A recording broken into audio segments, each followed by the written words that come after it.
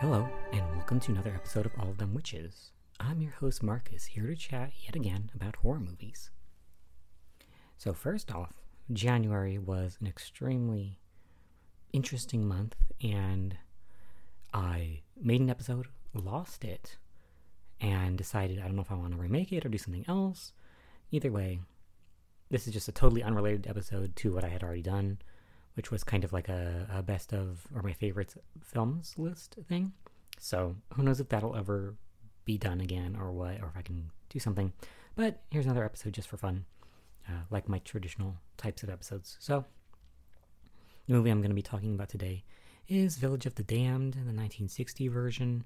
But before I get into that, I'm just going to go over some stuff I watched, I guess in January, really. So let's see. First, I watched The Manchurian Candidate. It's quite a good film, political thriller. Then I watched, I don't know how to say this movie from Claire Denis, Beau Travail. I didn't really like it, and I might have just been in the wrong headspace for it because, beautiful in its cinematography, but in regards to the actual content, I just was not really feeling it for the characters, so whatever. Then I watched Yentl, which was a great film, in my opinion, even though it seems that either it gets made fun of in the contemporary film world, or it is just totally unacknowledged. So there's probably reasons for all of that, but I quite liked it. That's just me. Then I watched 76 Days, which is a recent documentary on sort of COVID and the first 76 days in China. Very harrowing documentary. And of course I watched Village of the Damned. After that, though, since I'm still here, I watched Juggernaut, which is a sort of dramatic film about bombs being planted on a cruise ship. And I watched The China Syndrome, which was about sort of a nuclear facility in California and kind of stuff that's going on there, that's not safe. And then most recently, yesterday, I watched Framing Britney Spears, which is a doc about Britney Spears and kind of how, a little bit about her life and growing up, but it's mainly about how, popular culture, how society has harmed her, how they sort of, created a picture of her and what that means, and how that could have potentially, caused sort of the troubles that she had in the future. It was interesting. I didn't know a lot about this stuff because I was young when Britney Spears was popular, so it's not like I knew all the details of things that were going on or anything like that. So that was interesting, and that's free on YouTube, and also it's on Hulu.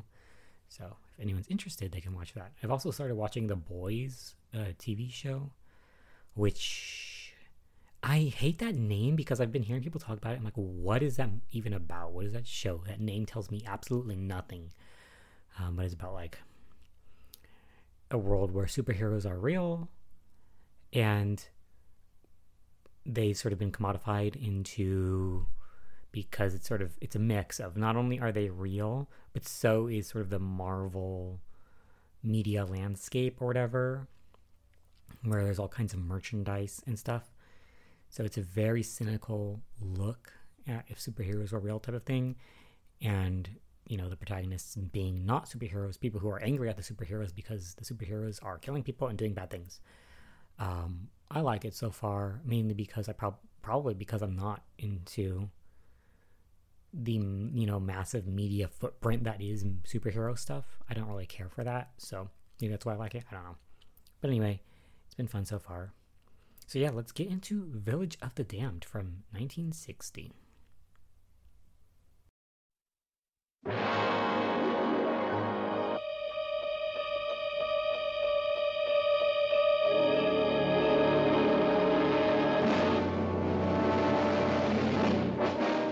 Science fiction has never imagined so strange or terrifying a story as that of the village of Midwich, England, cut off from life as we know it by some mysterious force.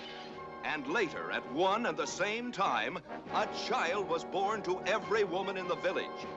Children that grew to look like this. Beautiful youngsters behind whose fiery, hypnotic eyes lurked the demon forces of another world. They're not human. They ought to be destroyed. Forces put to such sinister use that it became a national emergency. We are gathered here as advisors, as scientists, as government experts. Have we established anything about the origins of these children? There is the possibility of the transmission of energy. Let me get this straight. You imply that these children may be the result of impulses directed towards us from somewhere in the universe. What we need is time to investigate. Are you aware of life on another planet?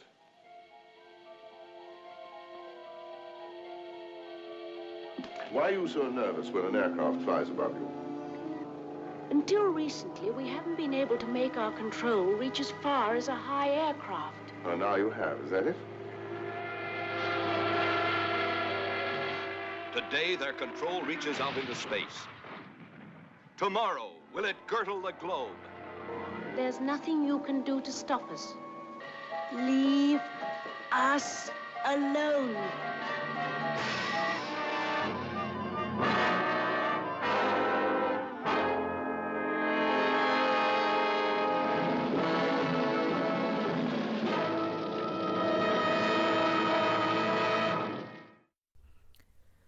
So this is a film that was directed by Rolf Rilla, and it is based on a book, like so many films are. It was based on the 1957 novel The Midwich Cuckoos. And this is a film where it starts off super interesting right from like first scene. Very initially you see a guy who's like talking on the phone, and then suddenly it's like he falls down, like, you know, like, okay, did he like have a heart attack or something? But then you kind of see other scenes where other people are also like lying down on the ground, you know, unconscious, not moving whatsoever. And it's just like you keep seeing these different scenes of people who are like that. And there's like one super eerie scene where there's like a house where everyone's like, you know, there's nothing happening, and there's like a record player that just keeps skipping on this like part of this song, and it's like slowing down. And that was like so eerie. I was like, wow, okay, already I'm super like sucked into whatever's going on in this film. Like, that is a great start. So, and I was like, I thought everyone was dead, so it was super creepy as well. I'm like, oh man, what happened to all these people? But, you know, okay, you see that for the first couple of minutes, and then there's like people who are coming to the area to investigate, and as part of their investigation, they see, yes, for some reason, as soon as you go into town, like, you just pass out. But after a while, everyone spontaneously in that town wakes up. So they're like, okay, they weren't dead after all. Okay, cool. You know, they're confused about what the heck happened, but they're like, okay, it's fine. It's, you know, it's okay. And then a few months after this very strange sort of mass pass out in this town, all of the women in the town find out they're pregnant. All of them who were like able to have children anyway. And that's, well, you know, quite a strange phenomenon, especially because as you see the sort of different women figuring it out, it's like, okay, for one, it's like, okay, this girl, her husband had been gone for a while. So the husband, of course, thinks she's cheating on him. It's very, you know, dramatic. But, and then it's like, okay, maybe that was real. Maybe she did cheat on him. But then it's like, okay, this girl, this young woman comes in, and it's like, okay, she is basically saying she has never had sex is impossible. So she's a virgin. And you're like, okay, I think I see that whatever happened here is not normal. And clearly, especially because it's all of the women, you're like, yeah, something happened. Something must have happened during that period when everyone was like passed out for 3 hours, because now all these women are pregnant. And it's like creepy. It's like, what does that imply, you know? So all the children are born, and there's a couple of weird things going on. Like, they seem to have, they're all blonde, which comes, you know, soon you'll see they're all blonde. They all have these strange eyes, and they seem to develop faster than a child normally would. Even in the womb, they were like more developed than they should have been for like how long they were there. But either way, they all are born, and all the kids seem to be, they gravitate toward each other, all these new children. but they're weird. Everyone thinks they're weird. The way they behave is too mature for their age. They're all like looking the same kind of, and they don't interact well with the regular children. And of course, you find out very quickly that they have some sort of power to do things, like they can mind control people and such, and also do more than that, it seems. People in the town, invite some scientists or whoever, because it's like, it turns out this strange happening has occurred in other places in the world as well. Not in many places, but in a couple continents where there was a mass, like, falling asleep or whatever, unconscious moment, and then all these types of children were born suddenly, and that they all seem to sort of do the same behaviors. So, but a lot of these children in the other areas were killed or in other ways died. So it's kind of like, this is one of the few tribes remaining, basically, here in this United States small town. And they basically have this power with each other, where they have what is called a mass mind. You could call it a hive mind if you want now, but it's like all of them share knowledge. So one child can study and they all learn from that one child, basically. And they're not, the village, like I said, really hates them, is concerned, is scared of them. So they all start to go living at this one school so that one man can teach them, who is also one of the parents of this child. But things get a little bit more off the rails when finally, while the children are just walking around outside, a car almost hits one of them. And normally, the guy comes out and he's scared, he's sad, he's like, "Oh, are you okay?" He clearly regrets what he almost killed a child. But these children don't kind of really see things that way. They just see, okay, this person was dangerous, they almost killed one of us, so we have to kill him. And so they do, they control his mind and make him drive straight into a wall, and, he's dead. And of course, the townsfolk are angry, are scared, because this is clearly, these children are becoming more dangerous as time goes on with their powers. So the brother of these guys wants to kill them. They, I guess, sense his anger because they can also see into other people's minds. They can read them. So they know that he hates them, is dangerous to them. So they force him to cause suicide with his own gun that he was going to try to kill them with. Another dramatic scene. Of course, then we get to this sort of climax, in a sense, where the townsfolk get their pitchforks. It's Frankenstein there, ready to go and attack these strange children. And, of course, they cannot burn it down because the children know, control minds, they can do everything. So why did they think they could get away with it? Who knows? But whatever. While this has been going on, sort of the main character, Gordon, who's also the teacher, who is also a parent of these children, of one of these children, is realizing, I need to stop them. I don't want to stop them, but I have to. Even though they're this like great scientific treasure, they may be aliens. He's like, I don't know what they are, but I can't let them continue, basically, because they're a danger to society as a whole. And he knows that they can read minds. So he determines, okay, I'm going to build a bomb and bring it to school.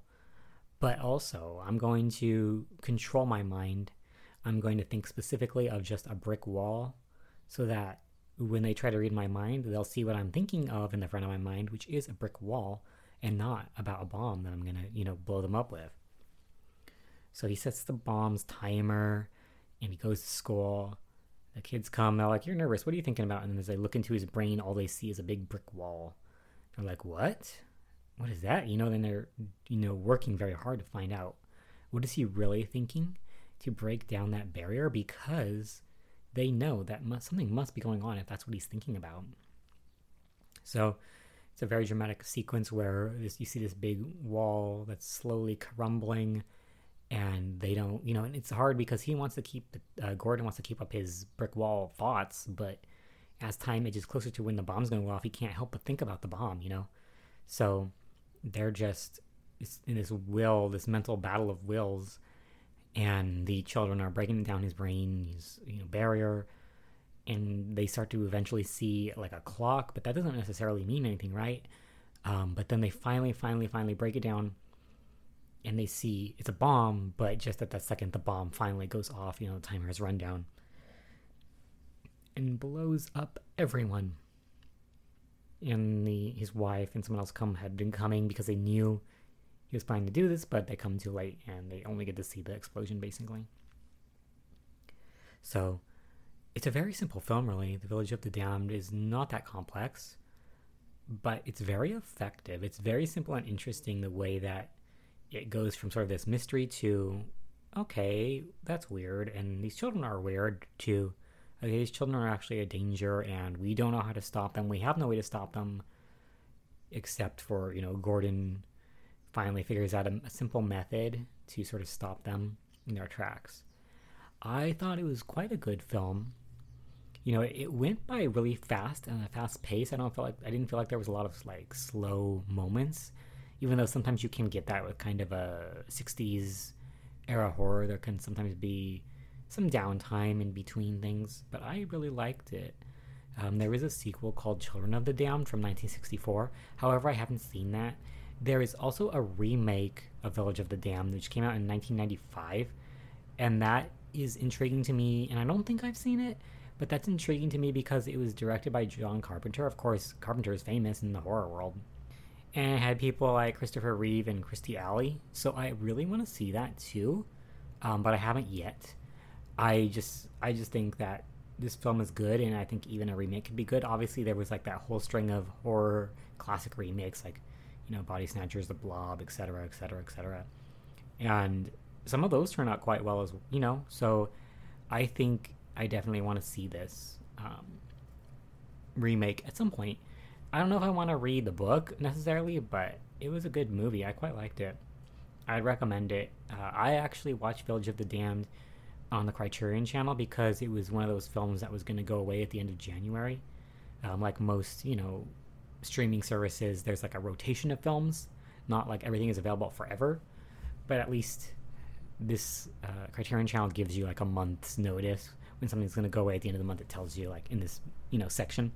So that's why I watched it, and I thought it was really good. And apparently now that it's off Criterion, it's available on TCM TV everywhere. I'm not sure what that is, but you could probably also grab it on like a really cheap DVD or something as well. It's not a big deal. Yeah, I would say definitely check it out if you're interested, because sometimes films like this, they don't feel quote old. It feels very much like you could watch this at any time and enjoy it, basically. So I had a good time with it, and I would recommend you check it out as well. So thank you for listening to this episode of All of Them Witches. Like I said, I'm not sure what's going to happen with the next episode. If it's going to be, I can redo my previous episode or do something else. But thank you so much for listening in, and I'll be back soon.